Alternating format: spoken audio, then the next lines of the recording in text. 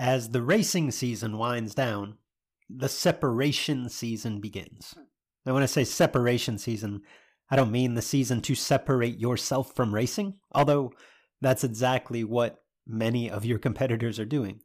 And that provides an opportunity for you to separate from the pack. Within This Is Bracket Racing Elite, we focus on growth year-round, but the gains, they're small, they're incremental during race season for two reasons. Number one, because your attention as a racer is split, right? You've got upkeep, maintenance, travel, all the things involved with the racing season, in addition to a focus on your own growth. And because other racers are working hard at that time too.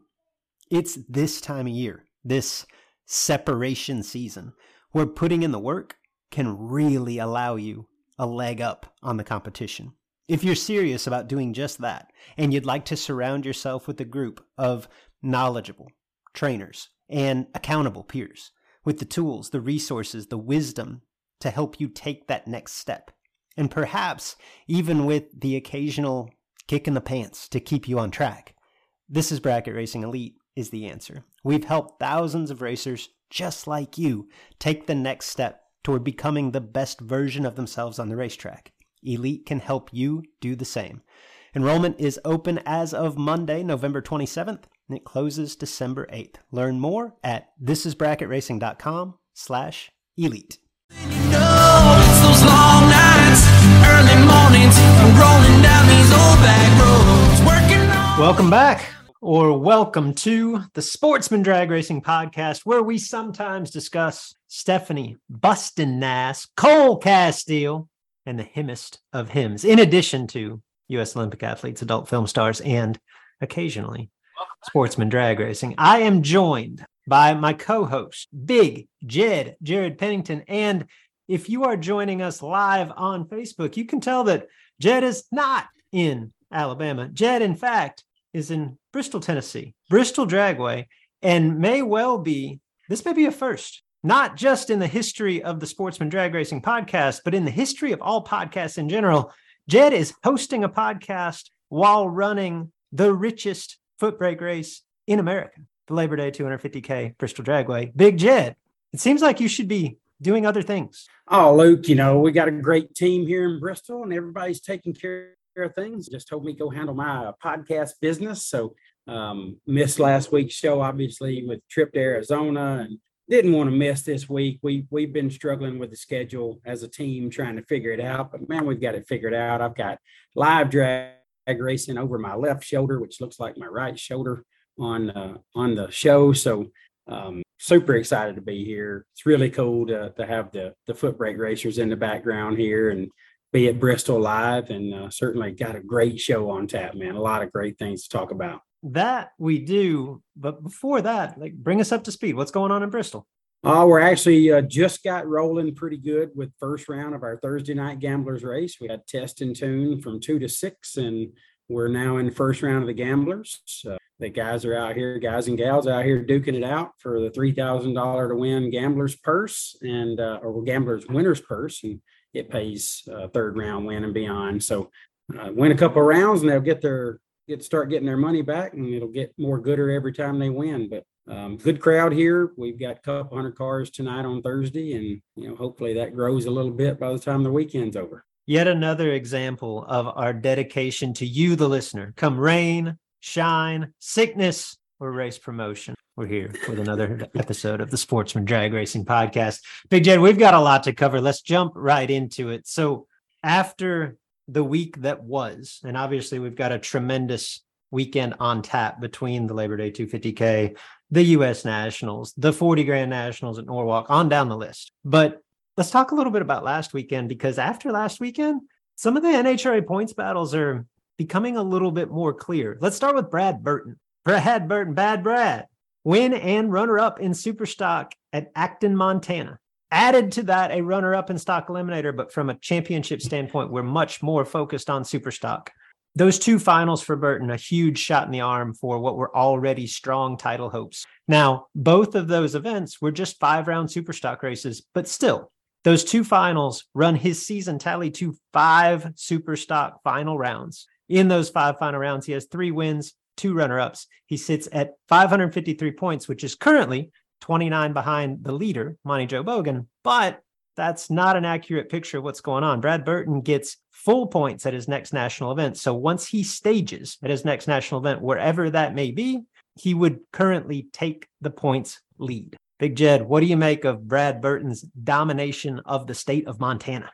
Well, don't know much about drag racing in Montana, Luke, but I would imagine there were quite a few non-Montanians in attendance and some great racers, and Brad obviously performed very well like he always does. That's a great outing at a critical time for Brad, obviously behind Monty Joe in points, but looking really good, as you mentioned, with the next national event. He will take the lead by staging for elimination round number 1. So Brad doing what Brad does. They don't call him Bad Brad for no reason. Ultra talented guy. And, for Monty Joe and any of the other contenders in for stock, this is not the guy that you want to see lurking or even taking the lead, because the points battles, the big events are coming Brad's way.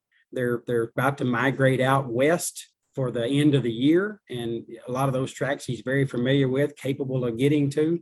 Brad's sitting in a great spot in a very, very, very competitive category, Luke. So I think Brad's got to be feeling really good, and the rest of the field's got to be feeling really nervous right now with what he's. I'll say this much. When Brad Burton went to bed Sunday night, he had to be feeling really good about his world championship hopes. Now, when he went to bed Monday night, he's still probably feeling pretty good about it, but not quite as good, because that Division III event in Bowling Green, Kentucky, rain forced the conclusion of that into Monday.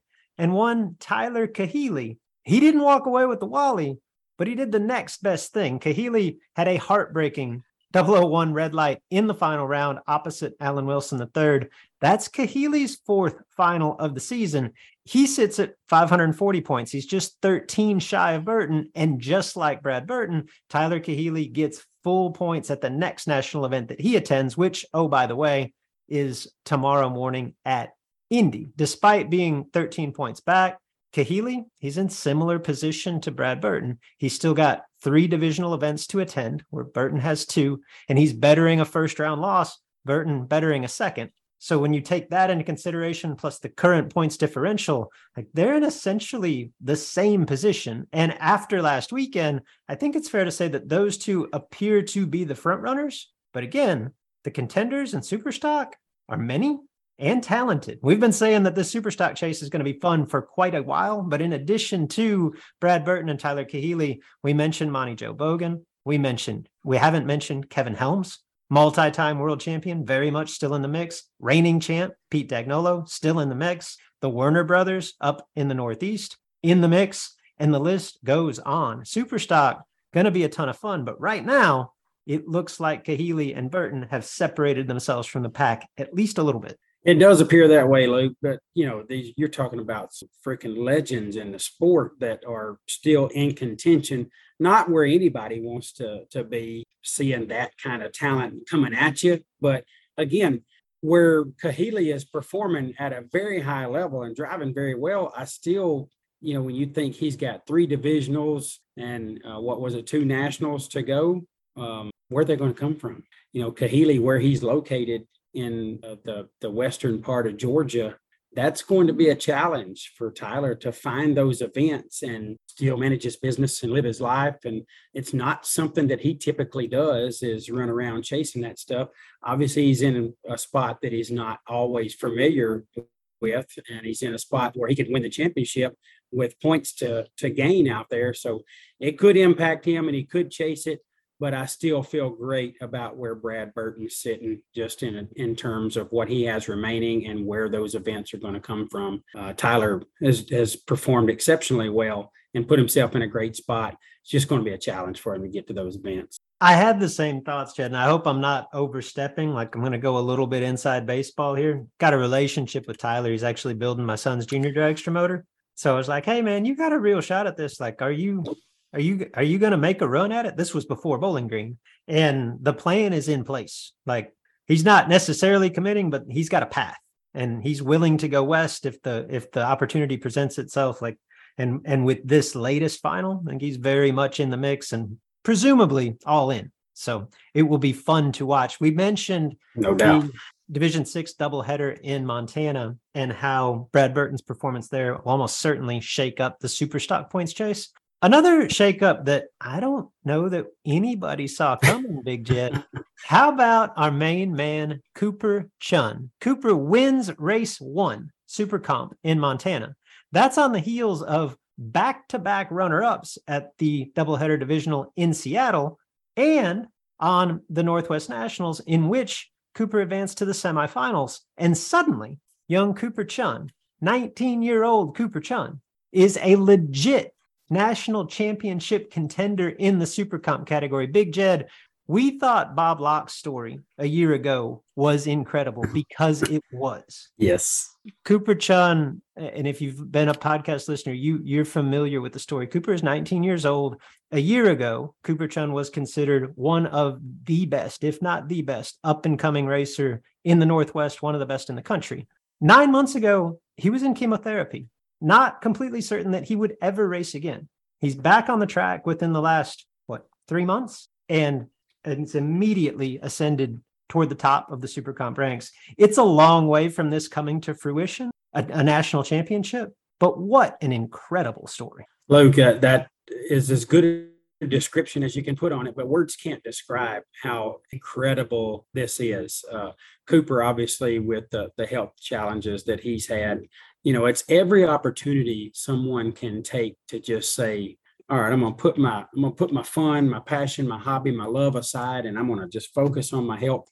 For someone to just go straight up Bob Locke on them, continue to chase that passion and that dream and fight to get back on the racetrack while battling such a monster inside of your body is unbelievable. I could only hope that I would have the courage and ability to battle that internally while I still went out and performed. And Cooper, what he's doing on the racetrack, Luke, every time he goes, it's win light after win light. This kid seems like all he's got to do is show up and the rest takes care of itself. Talent takes over and he gets it done. And I know he can't be the wholest person he can be right now because of what is going on inside of his body and what has gone on inside of his body. So, let's say he's operating on 70% internally and 100% externally. It's truly remarkable what he is able to accomplish, what he has accomplished, and what he's putting himself in position to possibly accomplish. I mean, Bob Locke obviously was a story I had never heard one like it and never dreamed that I would hear another one like it. And now we're right here, not even 12 months removed, and we've got another one that's possibly happening that's as inspiring or more so than that one. So truly incredible. Cooper got a late start on the year and he has made up for some lost time, and you can't help but pull for him. No offense to anybody else in the Super Comp category, but if you're not pulling for this kid, go get your heart checked because this is an amazing opportunity and story. To be fair, Cooper's title aspirations, national title aspirations, still a bit of a long shot at this point. He does currently sit 163 points back of Tanner Theobald. He's the current leader, but that's not really a clear picture of Cooper's shot at this. Cooper Chun gets full points at 2 remaining national events, could still attend 5 more. I don't know that the schedule definitely doesn't come to him in Washington State, right? But there are opportunities there if he hits the road. And on top of that, all those national events remaining, he's improving a first and second round loss at 2 remaining divisional events. And as we've talked about in weeks prior, while Tanner Theobald's score looks impressive because it is impressive, he's gone deep at every single event and he can't easily improve, right? So there is improvement to be made by Tanner Theobald. He's probably still the leader. He's definitely still the leader. He's probably still the favorite. But if you're looking for someone to unseat him, Cooper Chun's got as good a shot as anybody. And what an incredible story that would be. Speaking of long shot Super Comp title contenders, another result from Montana that opened a few eyeballs, another guy that we talk about here quite a bit, Big Jed. Cooper Chun won the first Super Comp race. A guy by the name of Chris Whitfield won the second. What was Chris Whitfield doing in Montana? Speaking of long shots, well, the answer to that is he was winning Super Comp in race 2. He's winning race 2. My understanding is that Chris Whitfield made that trip in an effort to secure the Division 5 Super Comp championship. He had some success early in the season, and obviously this win bolsters his chances to do just that. We'll see if it holds up. I believe Matt Driscoll, Chris Bishop lead the contenders as racers trying to knock Chris off of that pedestal.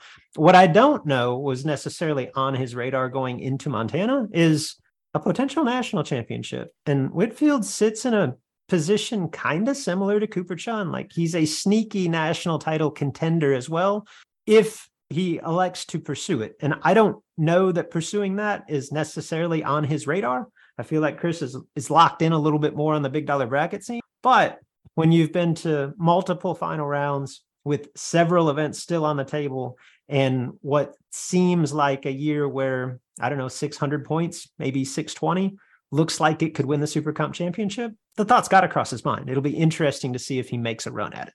Again, another guy you don't want lurking, another guy you don't want traveling and figuring out, where he can gain points and hitting events that obviously offer him that opportunity, which are, the right mix of nationals, divisionals, and whatnot. Whitfield, again, long way from Denver to Montana, any part of Montana. So us East Coast guys, we tend to think, oh, well, that wasn't too bad. He just rode a few hours and showed up in Montana. I would imagine that's 14, 18-hour trip from Denver. I don't really know how far it is. So obviously willing to do what he needs to do to put himself in contention, trying to secure the D5 Super Comp championship, and obviously gains national points as well with the race 2 win. So Whitfield, major contender, a guy that is, if he takes his shot, he's going to be a factor. This is obviously getting very interesting, and some major talent in the mix in Super Comp, like it always is, Luke. But West Coast heavy, very West Coast heavy, with opportunities to win. So, the East Coast guys are about to run out of events that can make them a factor. So if somebody don't make a move here in the next race or two, it could be going to the West Coast for sure, no matter what.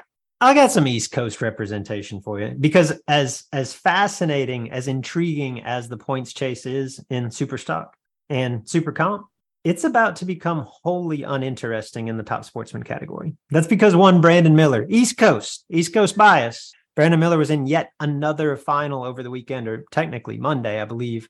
That's when they made up the national event in Epping, New Hampshire. Miller fell short in that final despite a pretty solid run. Brandon Miller was like 26 and dead on one. Like, I'd take that in top sportsman.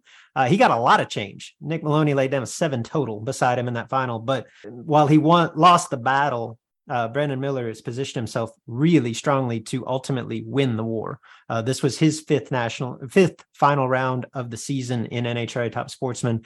3 wins, 2 runner-ups. Runs his points total up north of 500 already. He still has 1 national event to claim full. I'm not ready to say it's over. I don't think Brandon Miller has quite reached lock status just yet, but he is for sure in the driver's seat in Top Sportsman. You're muted, Jed. My bad, Luke. I think it's very debatable, arguable that Brandon has been the best performer in the Top Sportsman category. And even the losses obviously look like making really solid runs. I think he's very in tune. His equipment's performing. He's obviously driving it very well. Brandon positioning him to do something special and win the world in Top Sportsman. I'm sure that, it's not over, but definitely if he continues to perform at this level and maybe blocks a potential lurker or two, that'll even be better for him, or more gooder, if you will. And he's gonna put himself in position to do something extra special. Luke, are you getting this look? I mean, are you seeing it? Are the people online, you guys seeing this foot brake racing happening over my shoulder? I mean, this is where it's at, baby. I'm loving this view. I know I'm kind of off-centered a little bit, but I'm trying to give everybody, a look there over the shoulder. No, you got it going on. Like, the sun has gotten in a position I can actually see what's going on. Our pair just left the starting line. I mean, it's on like ham bone back there. Are y'all hearing any of it, or is my headset just not picking up? Nah, I'm getting the sights, but not necessarily the sound. Okay, good enough.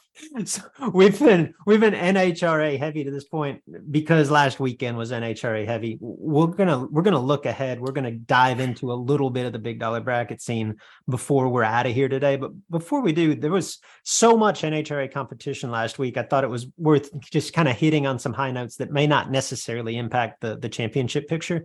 How about John LaBouche Jr., Big Jed? He wins the Epping National event when it finally got done on Monday. Wins Super Comp there. That comes on the heels of back-to-back Super Gas wins at the Reading Divisional and the Epping Divisional. So Little John, red hot. Now, in all of that, his best chance for a title sits in Super Comp. But just for the moment, let's focus on Super Gas just to put into perspective the season that Sherman Adcock Jr. is having. John LaBouche Jr., he's won his last 2 races in Super Gas, and he's John LaBouche Jr. So it's not like he sucked leading up to that, right? Like he's had a solid Super Gas season up until the last 2 weeks, which have been phenomenal.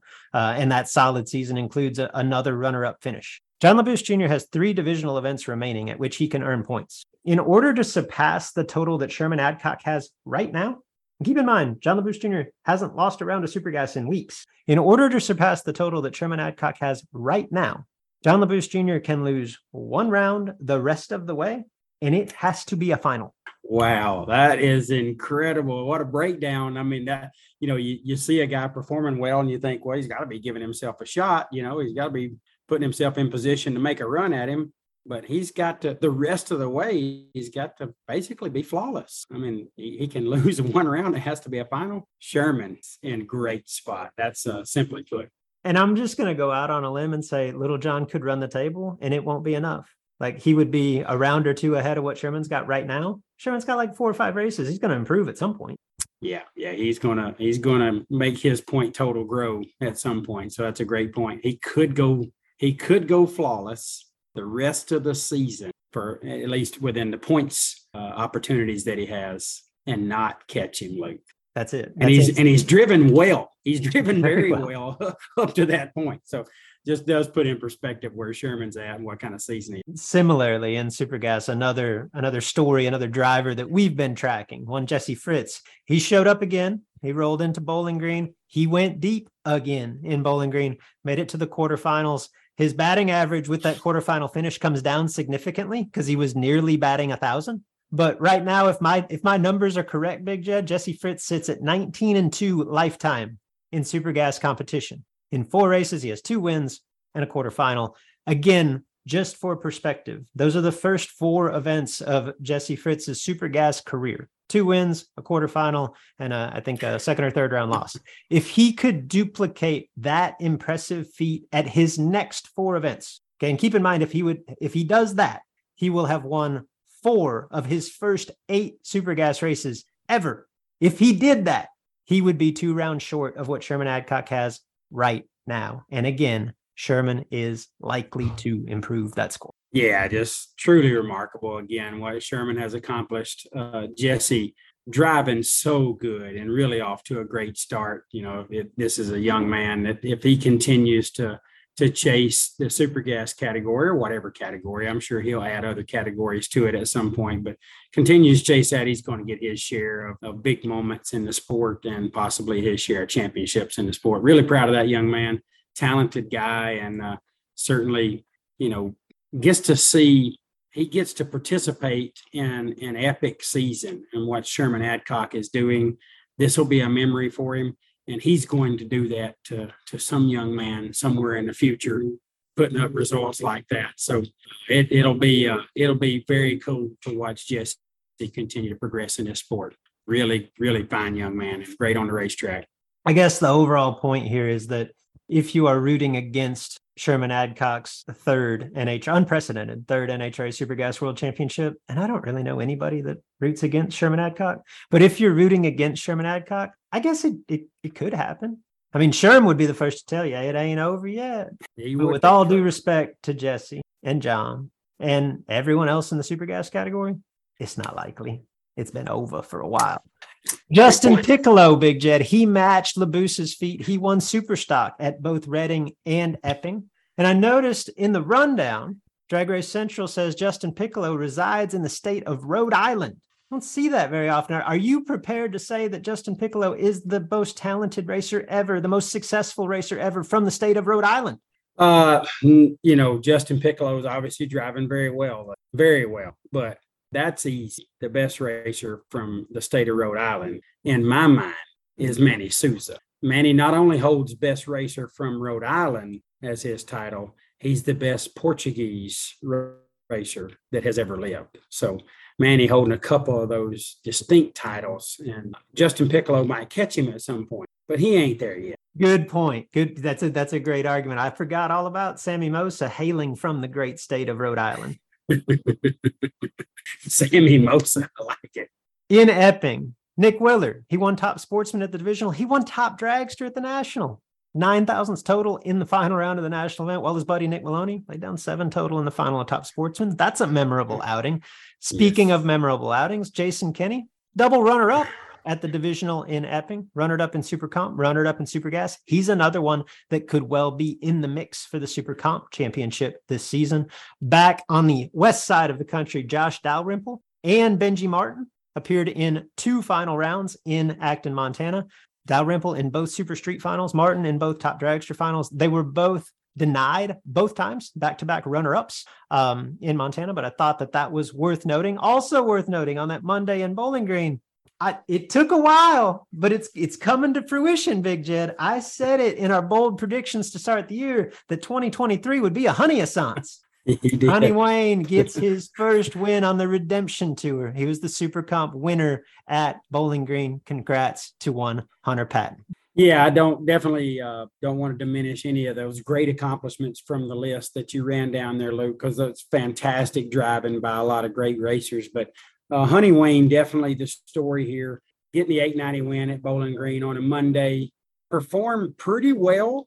Not quite where I've seen him race before, the air that he's raced in before in terms of what his window looked like on the racetrack. But he's such a talented guy, even when you're just a tad late. I'm not trying to make it sound like he fell out of the car by any means, because he didn't, but probably missed his target there in a round or two.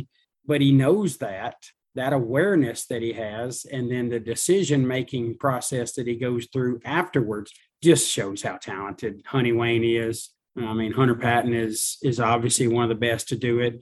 He took his time away. He's back. He's performing well.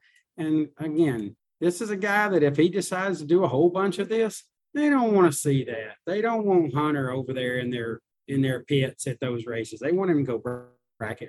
Really, really impressive. He pulled off there, and I would expect much, much more coming out of that guy. We'll close our recap of the NHRA weekend once again in Bowling Green. And Jed, we have buried the lead. There is no doubt. Yes. We have buried the story of the week, because the story of the week belongs to a W stock automatic get-up truck.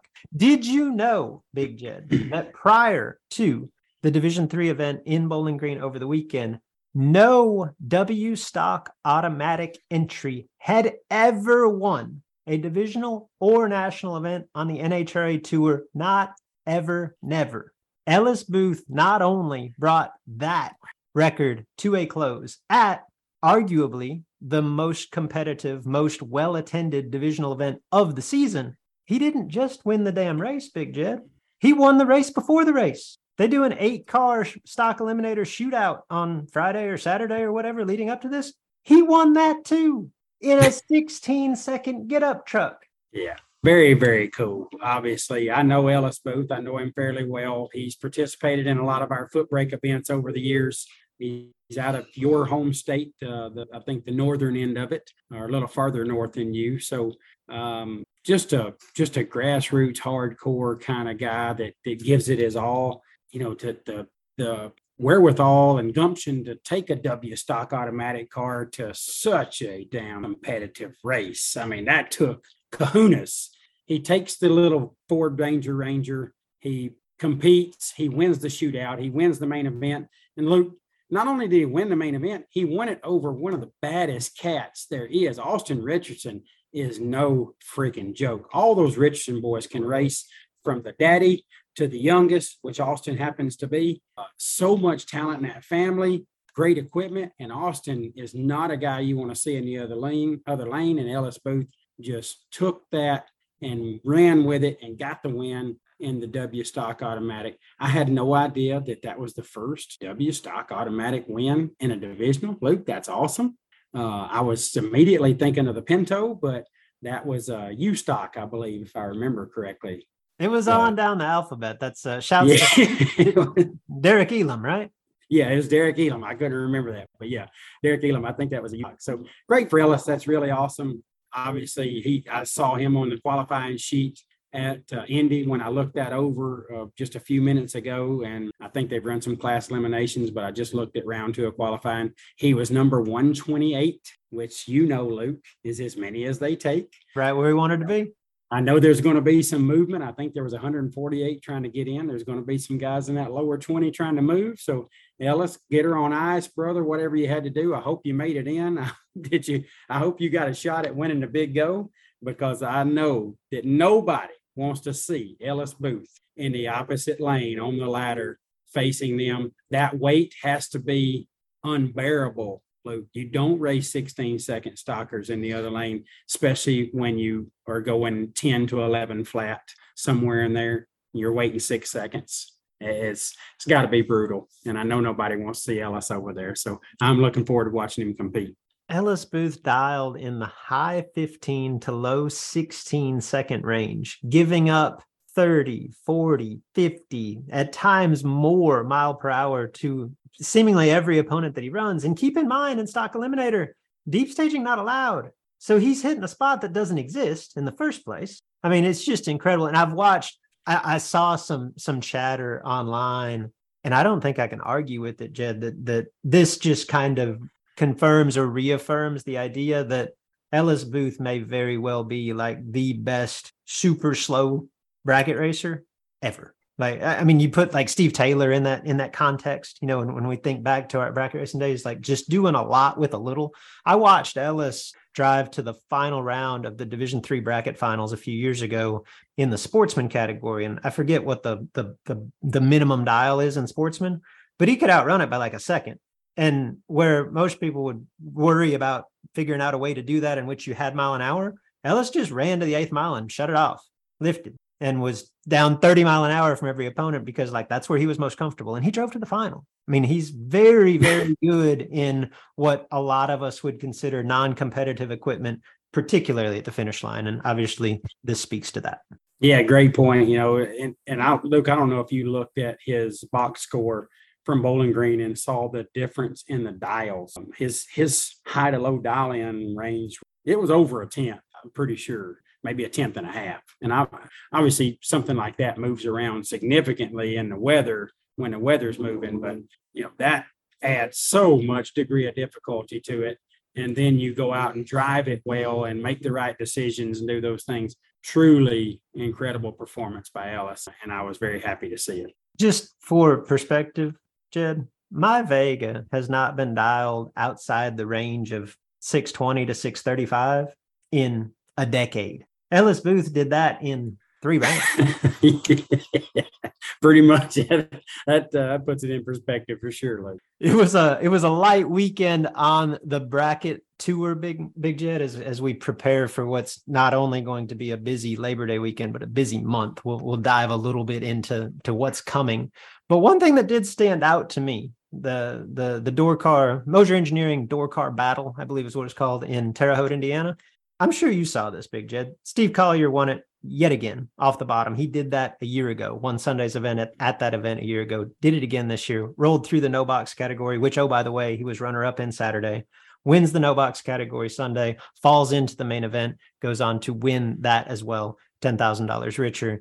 I don't think it's debatable at this point. Steve Collier has had the best season of any bottom bulb racer in the country. Are you ready yet to call in? I might get you in a little bit of hot water here, Big Jed, but is it time yet to call Steve Collier the best bottom bulb racer in the country? Well, Luke, I love Steve. I really do. And he definitely has performed extremely well in terms of races won, significant races won. Nobody's matched him. obviously Taylor Bowling has had a great year. He won a 50K right here where we sit, and that guy does a little bit of both where Steve sticks to the bottom. So I think you still have to lean Steve's way in terms of the best bottom ball performer of the year. Somebody's going to win 100K here Saturday where I'm at, and it ain't going to be Steve Collier because he ain't here. So I will see, if that happens to be Taylor Bowling or happens to be somebody else that's had a really good year, that could, and I'm not saying that because I'm just saying it's a very significant race on the schedule. So that could override it a little bit, but Steve Collier is going to still get to a lot of great races the rest of the year. The guy's incredible. His attitude and his demeanor off of the racetrack is as good or better than his amazing performances on the racetrack. He's a stand-up quality guy with good morals. Love Steve Collier, and I would love nothing more than for him to finish this season the way he's got it going right now and be sitting on top of the bottom bulk category for the year.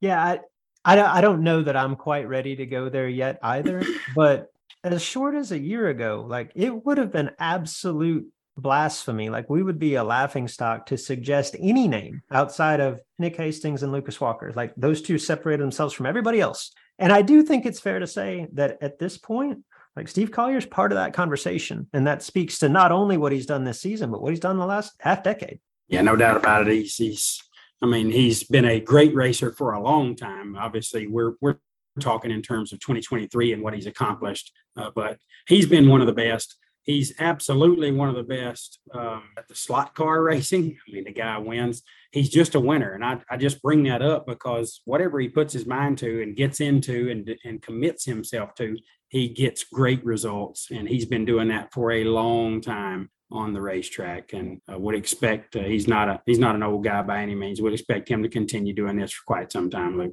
As part of the Big Go, which is underway as we record this episode of the podcast, NHRA unveiled to some extent the 2024 national event schedule, and they confirmed some things that have been rumored and perhaps created some more rumors along the way. What we know for sure is a return to Phoenix is official. It will be the third event of the 2024 season, scheduled for April 5th to 7th. Brief, slight change in travel plans for 2024. It will follow Pomona next year, whereas last year it was Phoenix, then Pomona. Also, rumored to be true at times, rumored to be off the table, NHRA is also returning to Joliet. That race is scheduled for May 17th through the 19th. Initially, when we went to Chicago back this spring, it was said that was a one and done. Since the tone has changed a little bit on that, obviously confirmed they will be returning to the Chicago market and to Joliet, where there's some consternation, I guess, at this point. As part of the 21 race schedule, NHRA only released 19 event locations, to be determined locations on the 2024 schedule. Presumably, one is in Kansas City because they announced a couple of months ago that there would be a national event in Kansas City, but seems odd that that's not on the initial schedule. And then there is another date available that is traditionally the kickoff of the Western Swing. So there is more speculation there. Could there be one more rodeo at Vandermeer to kick off the Western Swing? Is Topeka still in the mix for either of those dates? Maybe possibly replacing, who knows, right? Or will those dates just go to a facility that is currently a national event track that will, for the first time, host a second one? Speculation reigns supreme. NHRA says, yeah, we'll find out in the next couple of weeks. So your guess is as good as mine. There seemed to be a lot of finality to Vandermeer and Topeka. I know we talked about that at Houston as well, and that didn't work out as it looked, and there was some extra racing there. I don't know, Luke, Phoenix coming back is obviously a great thing. I feel like there's going to be an added race at a premier facility that's already on the schedule, which kudos to them. Kudos to NHRA for not just saying we have a lack of tracks, so we're going to cut our events down. They're looking for opportunities to go out and let the racers compete and certainly put on a great show for the fans. So I'm hopeful you would think that they would schedule that, at maybe a Florida facility or a far West Coast facility where your weather is as good in the first part of the year as it is in the last part of the year, vice versa. So I'm hopeful that at least if that's happening, it's a great opportunity where they know the weather is going to be good, which is typically going to be more in the California, Arizona area than anywhere. But we'll see how that works out. I'm hopeful that a new track is coming on, or maybe even one of these tracks that's supposed to be closing down is getting another shot. But for the most part, I'd be willing to guess or bet a little bit that it's a second race somewhere. Obviously, we've got a big weekend on tap. It is Labor Day weekend, traditionally some of the biggest races in the land. It is a holiday weekend, which means that seemingly every track in the country's got one of their biggest bracket events of the weekend. So a lot going on, a lot to talk about next week. The highlights of this weekend, the Norwalk 40 Grand Nationals, great payout, great facility. I think the majority of your top ball bracket racers are converging on that, as far as the marquee traveling crew. Where you're at, where we led the show, Big Jed, the Labor Day 250K. Is it does it do a disservice to your market to pick them? Like, as the race promoter, are you allowed to do a pick 'em? Can we pick the winner of the big go? We can pick it, but I can't pick it live. So, no, I don't think I would feel good about picking a winner just in case that person won. Nothing good can come. Not a good look. Not a good look. No, all right, well, I can pick a winner. I'm not associated. You can pick a winner for sure. You eliminated Steve Collier from the pool. You said he is not in attendance at Bristol Dragway this weekend. So obviously I'll look elsewhere. And as much as I want to go with the obvious picks, right? The Nick Hastings, the Lucas Walkers, the Charlie Lockharts, like you could, and as much as I'm tempted to pick the state of Alabama, I assume my boy AD's there. You just said Mitchell Seymour did a good wheelie, right? Like Seth Lancaster. Alabama is normally a good place to go. I wouldn't do that just because you'd like it too much. I'm gonna go back to the Carolinas, Big Jed. I assume that Ernie Humes will be in attendance, and I'll roll with my man Ern. Excellent pick. Ernie will be here, and he's always a threat to win. As you know, a lot of the names you mentioned are threats to win. It's obviously a very talented field, and I at this point I'm going to say every entry out there has an opportunity to win and could do it, and it'll be fun to see who gets the big one done. Certainly wouldn't surprise me at all, Luke, to get it done. Now I will tell you, I should have told you before you pick. There's a racer in the pits that you are very, very familiar with, yet you haven't heard his name in quite some time. Okay. But you would say, now I can tell you what, that guy can win, and I wouldn't bet against him. I would never bet against him, and that's Doyle K. Oh, I saw Doyle look like he eased out of retirement and won at the Good Time recently. Very first time out. He built his engine in his car, put some new tires on it, went to the Good Time, got the win, which is a difficult place to win. You mentioned some guys that could win this one that race there every weekend. So really, again, doesn't matter to me who wins. I'm not pulling for anyone, but it'd be a pretty darn cool story if Doyle K were to get this 100K win. And you and Doyle have faced off here in a pretty good final yourselves at a Coburg Racing Promotions event in the past years. It's like riding a bicycle. Okay, I just jump back in there. Ain't nothing to it. It must be. I always sucked at riding a bike, so I guess that's true. So you're telling me that in addition to the names I mentioned, you get a resurgent Doyle K, and now you add David Bell to the roster of Team Alabama? It doesn't sound fair, Big. It really don't. David's a Bear Creek, Alabama resident now, and he's certainly a guy capable of winning anytime he goes. And you've seen plenty of him over there in your part of the country too. So, yeah, Alabama's pretty stout on the bottom bulb and the top bulb. That's why Alabama's likely to win the world on the top bulb. But these bottom bulbers, they don't chase points quite as hard, the names you mentioned. So I don't know how many of those guys end up at the World Finals, but Alabama's getting the top bulb champion, excuse me. Just make sure no one forget about you calling that shot, Big. Yeah, that's coming up. That's in a couple weeks, right?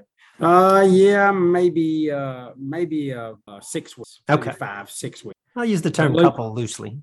Luke, I want to go back real quick to the other event you mentioned as you were talking about the Labor Day 250K, and that's at Norwalk 40K Nationals. That is such a good race, man. What an awesome! I looked at that flyer. It's at a legendary world-class facility. It pays extremely well. This is a great race. I'm looking forward to getting back to the show when we can and talking about those winners. I know that place has to be wrapped up with talent, and it's going to be great to see who gets those wins. But the folks there, the Baders and the Brain Trust at Norwalk coming up with that event when they did, which I think is a few years old now. Really, really incredible. That has to mean great things up there for the people that get to participate in it. And I'm sure there's been some traveling too. It's not the only historic facility loaded with talent on Labor Day weekend. Big Jed, let's pick it. The Big Go, class by class. It's already underway at Indianapolis, the 74th edition of the NHRA U.S. Nationals. Let's go class by class. Give me a winner in competition eliminator. Well, competition eliminator obviously is a class that I don't follow extremely close, but I try to watch it when one of my guys is in it, and one of my guys is in it, Luke. I mean, I want to go David Rampy, just force a habit, but Rambo has hung up the driving suit and the gloves. But with our only opportunity in comp eliminator from the great state of Alabama, I got to pick my man, Bad Brad Pleward, in the buggy, 2.25 miles an hour, wearing them and leaving on the bottom. Yeah, they should hand him the trophy just for staging that damn thing. I've said that before. Agree. I'll say wasting everybody's time. I think, and you brought up a really good point. I'll just pick Rampy as like the honorary pick. I love it. Somehow or another, he's just going to roll in. David Rampy wins Indy, right? What is David Rampy doing these days? Do you have any idea? David Rampy's kind of watching after the family farm back home in, I guess, the Piedmont area of Alabama, which is kind of northeast Alabama. And David, now he will get out from time to time. Like he'll stretch his racing suit back out and fit in it and get out to the good times sometimes and do a little racing. So he does still, on occasion, get out there and let go of the button and have some fun, so which is a great thing for sure. But for the most part, he's just living a humble life like he always has, just at the family farm. I guess if I've got to pick an entrant from the actual entry list, I'll go with the hometown boy, number 3 in the world a year ago. Give me Greg Camplain. Feel like he's due. Oh, good choice. Real good choice. That's a guy that certainly performs well in that category, and that'll be a big stage and one he's not intimidated by. So Greg could be the guy. Really good pick. In the super stock category, there's a big part of me, Big Jed, that wants to pick Monty Joe Bogan, not because he's talented, not because I know he can win, just because we talked about the championship battle and we talked about Brad Burton and we talked about Tyler Kahele, and Jed, I just like chaos. I'd like for Monty Joe to shoot right back up there and make this super interesting with another win at Indy. But if I got to pick one, I'll go. The name is familiar, but given the class, this is a little bit out on a limb. I called it early in the year, Big Jed. 2023 is going to be a honey-a-sance. And everybody be talking about your boy Hunter Patton if he can turn it loose on the bottom 7 straight times and get his first NHRA national event win in super stock, where he is entered at the Big Go. Yeah, obviously, a young man capable of doing it in any style, form, or fashion. Hitting the bottom is not where he has lived, but he's Honey Wayne. He's Hunter Patton, man. He'll figure it out in just a few runs. I know he's done a little testing and probably figured out where the shims need to be and when they need to be in, when they need to be out. I think Honey Wayne's a really solid pick. Obviously, Monty Joe would be a cool story, and it would certainly continue to heat up the super stock battle. But Luke, obviously great picks, great options for you, but this is an easy choice. I'm going Bad Brad. Sticking in Alabama, huh? Yeah, I'm going to stick to Alabama. I think Bad Brad, leaving on the bottom in the comp car, he's just going to have a nice spot there. And I think in super stock, he's going to be a guy that'll get this done as well. So I'm picking Bad Brad. Jed, I've got bad news. What's that, bud? Brad Plord not entered in the super stock category, didn't he? You can only run 2 classes, right? Oh, okay. So he's not in super comp and stock eliminator. Okay. Well, in that case, I could pull up the entry list and see if there's any other Alabamians you could pick. Yeah, likely. So I'll just stick with Brad. That'll be fine. All right. Well, I'll give you the first pick in stock eliminator, but I have this feeling that you might steal my pick. Stock eliminator. Okay. So I know I've looked over that list. I know Ellis Booth is trying to get in. I know my buddy Bones is trying to make it happen. He got the stalker up there doing his thing. Got Strick, there's some Alabama talent in there, certainly. Guys that used to live in Alabama, like Michael Brand, certainly a lot of talent in the field, a lot of Alabama flavor. But I'm going to get outside of Alabama for this one, Luke. I'm going to the great state of Washington, and I'm going to choose Bad Brad Plord. Brad was actually my pick. You stole it. I'll go elsewhere. That's fine. Oh, Brad Plord, I'm sorry. A 3-time Indy winner. One of few. I haven't done the research on this. He's won Indy in 3 different categories: super comp, competition eliminator, stock eliminator. But every time Brad's won Indy, it's been in a car that he hadn't sat in till a week prior. Always in borrowed rides. He's running stock eliminator in his stuff. There's no chance. That's a great point. Now, in all seriousness, super stock, I'm going to pick anybody named him. And stock, Bad Brad is a great choice. A lot of talent in that guy. He's very capable. He's obviously done Indy a few times, won Indy a few times in different categories. The big moments don't bother him. So I truly do like Brad where he's at right now in the field and his opportunity to win the U.S. Nationals. So I'm going to stick with that pick, but I'll try to. I said I was going to the great state of Washington. I'm trying not to be so much of a homer in these next few categories. All right. Well, if you're going to Washington, I'll go ahead and claim Alabama. I was going to go with Brad Plord in stock, but I'll just go a little bit further west. I'll take Jeff Strickland. Keep it in your hand. That's a great pick. All right. Great pick. Super comp. It's my turn to go first, right? I was tempted. I looked through the entry list and I was tempted to say, Big Jed, there's nothing sweeter than a repeater. And you know who won this event a year ago? Who? Austin Williams. Really? So I'm like, I like that chance. And full disclosure, we're recording after first round is in the books. A-Dub got the win in round 1. So the chances are better. I looked a little further down the entry list, Big Jed, and I thought, Sean Langdon is gunning for the rare, ultra rare, top fuel super comp double. I don't know if that's been talked about much, but that's not been done. Got a shot. He won round 1 this morning. But Jed, there's only one place to go. It's Indy. It's super comp.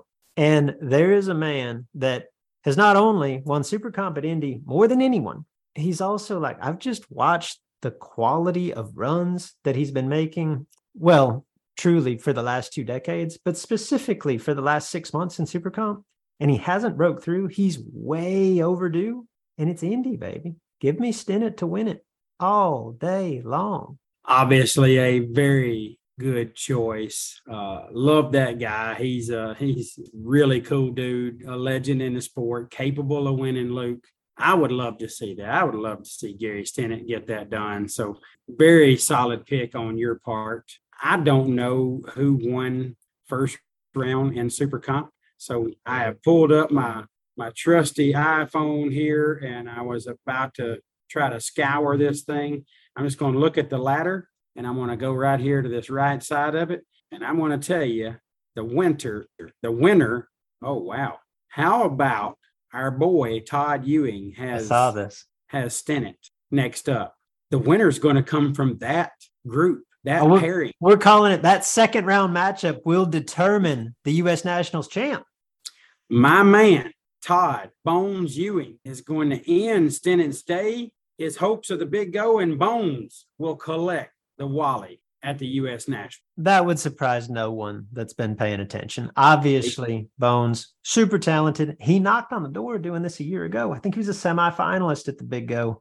He's back for more. I think he'll be back till he wins it. I like the pick. I don't like the second round draw, but I'm going to stick with our theory. One of us will have a driver still in contention in round 3, and that driver will have a very good shot of going the distance. Super gas, Big Jed. You've got your boy Sherman there. You've got Caboose. You've got a who's who of super gas competitors. Who's your pick? Big go.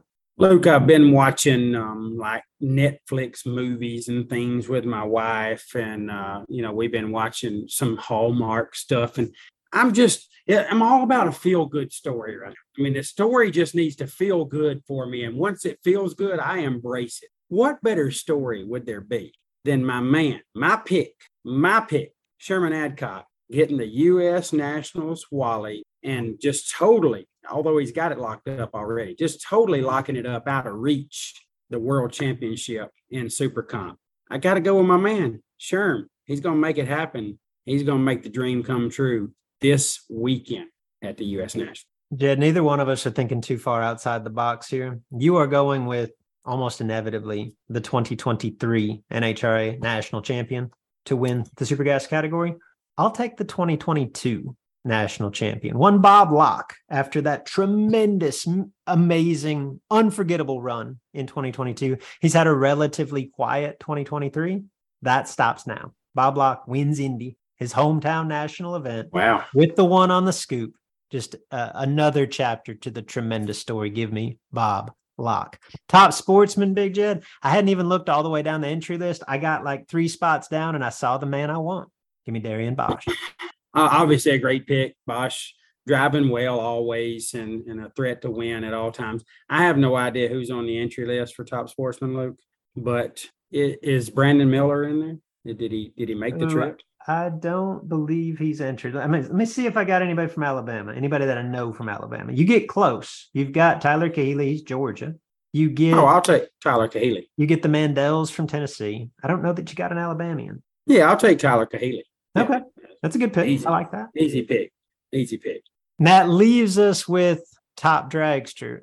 Interestingly, and I could have probably looked into this and I didn't do any research. No Blake Peevler. Blake Peevler, former national champion, very much in the hunt for this year's national championship, not entered in Indy. And then I pulled it up. He wasn't at Bowling Green either. So I don't know what the story is there, particularly as his father Al is at both events. So I'm not sure what the story is there, but we can eliminate Blake Peevler from the picking pool. I went first in top sportsman. So you get the honors in TD. Yeah, so obviously I wasn't sure who was in this category. I looked at some qualifying results and, I tend to want to pick someone that's on the faster end of the faster half of the field, driving out of the front windshield. But then, I'm trying to make sure that it's not somebody that's just out there going fast and having fun. Luke, I'm going to the West Coast. Hello? Yeah. Did I just say that? Yeah. I'm going to the West Coast. Ryan Gleghorn's downstairs. He didn't hear that. I'm going Taylor Vetter. Taylor Vetter gets it done and wins the U.S. National. Oh, either you're muted or I just can't hear you. One of the two. How about now? That's much gooder. All right. Little microphone change. Hey, the West Coast got it done in Bowling Green. That was Thomas Bayer winning the divisional event last weekend. Oh. If you're right and the West Coast sweeps this swing, that's a story in any category, but specifically top dragster where they've only Agreed. Taylor Vetter is a great pick. I will roll with, I'll go a little bit homer here too. I'll keep it here in the Midwest. Give me JB Straswag. JB, another one. He's had a quiet year. I think he's due. He's definitely capable. Got really good stuff.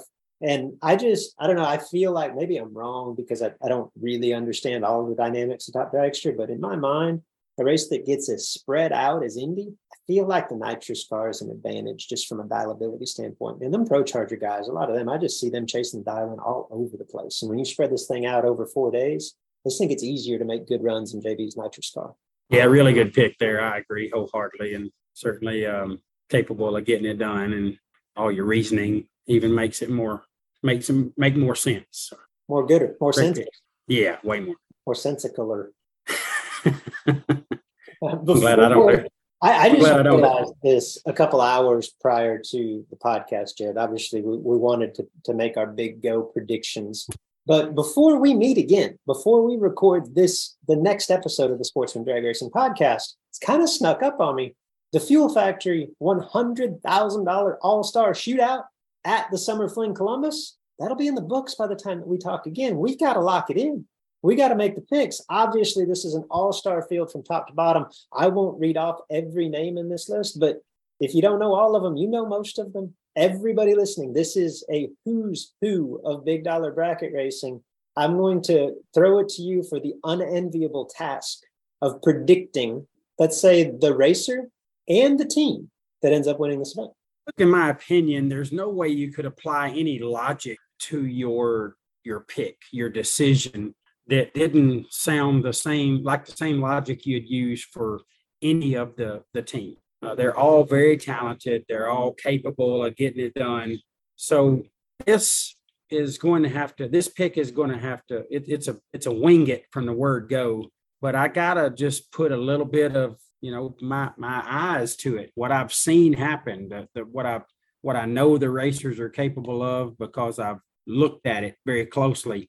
And for that reason, I'm going to pick Donovan Williams and John Siegel. These are two guys, and again, all these teams are capable of what I'm about to say. These are two guys that can put any strategy that you need in place, and they've got great equipment, can make a time shot if they need to, can hold 5 or 6 if they feel like they're guys trying to, set up for a stupid look.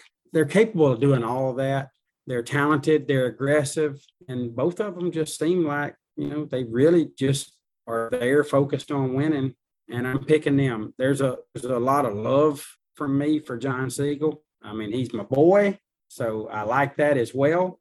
There's probably some homerism in there, but I definitely think those two show the kind of talent that it takes to be able to win this, and it'll give them a great opportunity to do so. It's a great pick. I mean, you probably could have made 24 picks, and I would say that's a great pick. I mean, there's no fodder in this field, certainly. When I looked at it, my initial thought was like, could I just go all in on Williams, just in general, right? None of them are on the same team, but you got Donovan, Gary, T-Dub, and they're all with amazing pairings, right? Gary's teamed up with Kenny Underwood. Troy Williams Jr.'s teamed up with Lane Dickin, and you mentioned Donovan with John Siegel. If I can't have all of them, I don't want any of them. So I'm going to push that one aside. Peeps Pennington and Ray really jumped out to me. I think that's a pairing that I could absolutely see getting it done. But Jed, I'm going to go, maybe it's a little bit out on a limb, like if that's such a thing in a race like this. My pick's actually going to be the last duo announced, the duo that got in kind of at the last second. And I feel like maybe there's a little chip on the shoulder there.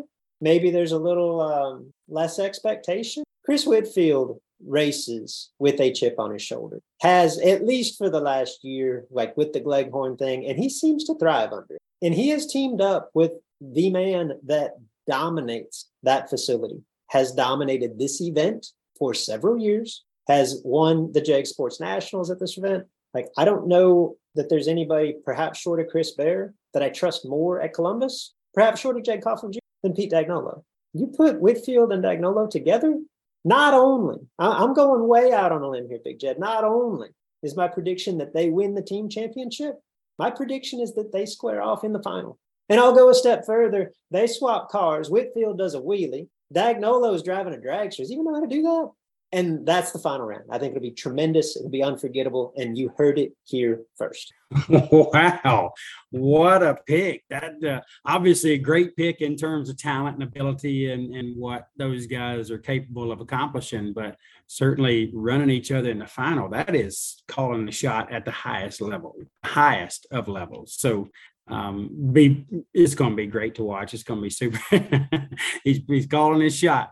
It's going to be super cool to see it. And man, if your prediction comes true, I mean, all the way to the last detail that you laid out, it'll be the greatest pick of all time. And nobody will ever duplicate it or even get close to match it. So I'm pulling for you, bro, because that'd be a great story. You got to swing for the fences. It's true. Sometimes you just do. Good stuff. That's going to be an awesome race. It really is. I can't wait. Yeah, I think we will all be locked in. That will be entertaining, to say the least. Jed, I think that's all I got. You got anything else? Is that it? Is that the show? Is that all? Wow. No, I think that's it. I think that got us wrapped up, Luke. Really good show. A lot of great discussion, great topics. There's obviously a lot on the horizon with the summer fling at Columbus that we just discussed. You know, there's some big races coming up this fall, as there always is. So we're going to have a ton to talk about here in the next many weeks, but definitely looking forward to seeing how you and Jess compete in the All-Star Shootout. Those of us here on the show, outside of not trying to be too much of a homer and pick you guys, we're pulling for you. I know that's going to be really. We're out. We declined our invitation. Oh, what? I didn't even look at the. We're not gonna make the trip to Columbus, so we'll be rooting on from home just like everybody else. Oh, wow. Okay. Well, I hate to hear that. We're definitely pulling for you, but I had no idea. We haven't discussed that. When did that news happen? Man, it's been a while coming. Probably it's just I called it a scheduling conflict. The last Midwest Junior Series race of the season is next weekend. And that's in Lyons, Indiana. So it's doable. And 10 years ago, I would have raced Wednesday at the All-Star race and then taken Gary to Lyons to race the junior race. I'll be honest, man, it just seems like too much. His first day of our homeschool co-op is Thursday. And Jess is part of the teaching alliance on that. So she was out. So if I was going to go, I was going to go by myself. And it just didn't all line up. You know what I mean? So there was as much as I would love to be a part of that, and as much as of an honor as it is to have been invited, it's just not a huge priority at this point. So I'm going to be watching just like everybody else, and I'm going to be glued to it. It is going to be an awesome experience for everybody. And part of me is going to really feel bad that I'm not a part of it. But like I say, time and place, it just feels like I'm in the right spot, and I'll be cheering on everybody that's there. Well, it's hard to argue against that. And what a great reason to not accept the invitation and go with Gary and have a great time at the series that you've committed to with him. So I commend you for doing the grown-up thing, the fatherly thing, and certainly for Jess doing the motherly thing. And I know you guys will have a great time. Certainly, I'm sure you want to compete on that level and battle those great racers. But when it's all said and done, you'll be right where you're supposed to be. So great choice by you and Jess. I'm proud of you guys for making that choice. And if there's an all-star shootout again next year or the next, you're always an all-star to us, Luke. So you'll always be picked. It's all good, brother. Just go to the next one. Appreciate that, Big J. That makes me feel more gooder. There you go. That's what I'm here for. All right, guys, that wraps us up. Hope you enjoyed watching. If you're just listening on Friday, I hope you enjoyed us at least talking about what's over my left shoulder and this foot brake action that's happening here at Bristol where I am. And certainly we appreciate you doing either, tuning in and watching live or listening either way. It was great having you on the show. If you want to comment on something you heard on the show, if you did comment here online, I saw quite a few comments tonight. You want to say something, don't mind the public seeing, just let us know right there on the Sportsman Drag Racing Podcast Facebook page. We're right there for you, and we'd love to hear from you anytime. If you don't want to make it public, just send us a private message, and producer Mark will snag it up, and he'll let us know what you had to say. Luke, is there shouts this week? I'm light on shouts this week. Shouts to you, Big Jed, for making this happen on a Thursday night and providing us with the visual, awesome. Mountains in the background, the foot brake action at Bristol Dragway. Shouts to you, and best wishes, best of luck this weekend. We'll be tuned in watching the Labor Day 250K.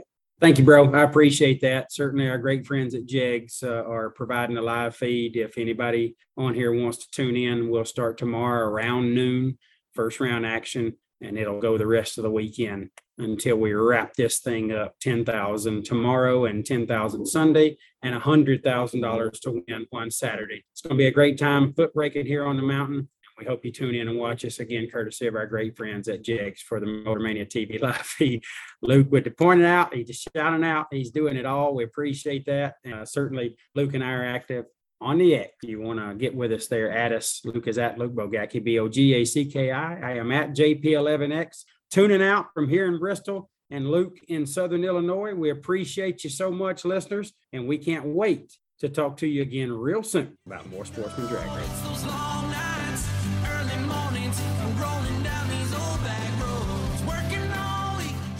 Enrollment in This Is Bracket Racing Elite is now open. You've heard me discuss, or at least reference, This Is Bracket Racing Elite. It is the premier offering of our website, thisisbracketracing.com. Elite is a membership community designed specifically to help you get from where you are today as a racer to who you want to be as a racer. led by knowledgeable professionals. Justin Lamb and myself are longtime instructors, and we bring in a host of guests, racers that you know, racers that you respect, led by knowledgeable instructors and surrounded by supportive peers that are ultimately striving for the same goal in their own unique way. The truth is, at each event, there are 100+ entries. There's one winner. At the end of each season, there's one champion. That feeling, not so much the money, not so much the trophy, that feeling of achievement, that sense of accomplishment, that tip of the cap from your peers. That's why we do this. You can dream of that feeling all you want, or you can take action, take steps toward becoming that racer. If you're ready to take the first step, This is Bracket Racing Elite is for you. Enrollment is open now for a limited time. Learn more at thisisbracketracing.com/elite before we close the doors again on December the 8th.